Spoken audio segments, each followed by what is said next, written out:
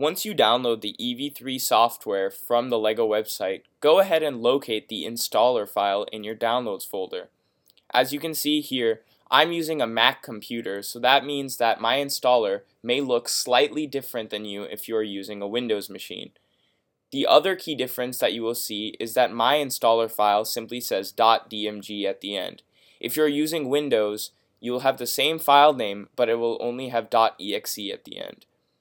Otherwise, you should be able to follow the same process.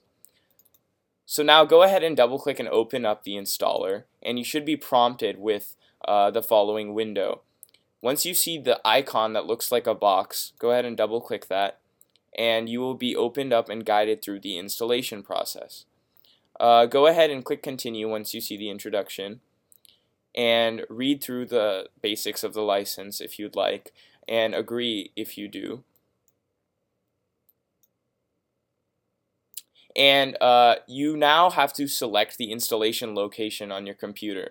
By default, it will simply go to the priority disk on your computer, and if you would like to change that, you just want to click change install location, but I'm just going to go ahead and install.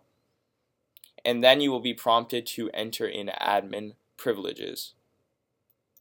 Once you have entered in the admin, you should see a bar that's directing you to the speed of the installation process. This can take anywhere from about 1 minute to 5 minutes depending on the speed of your computer.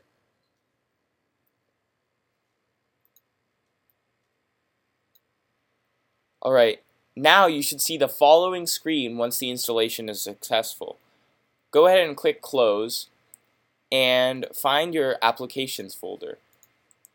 The LEGO Mindstorms application should simply be located in that folder, and you can double click it to see if it opens up properly.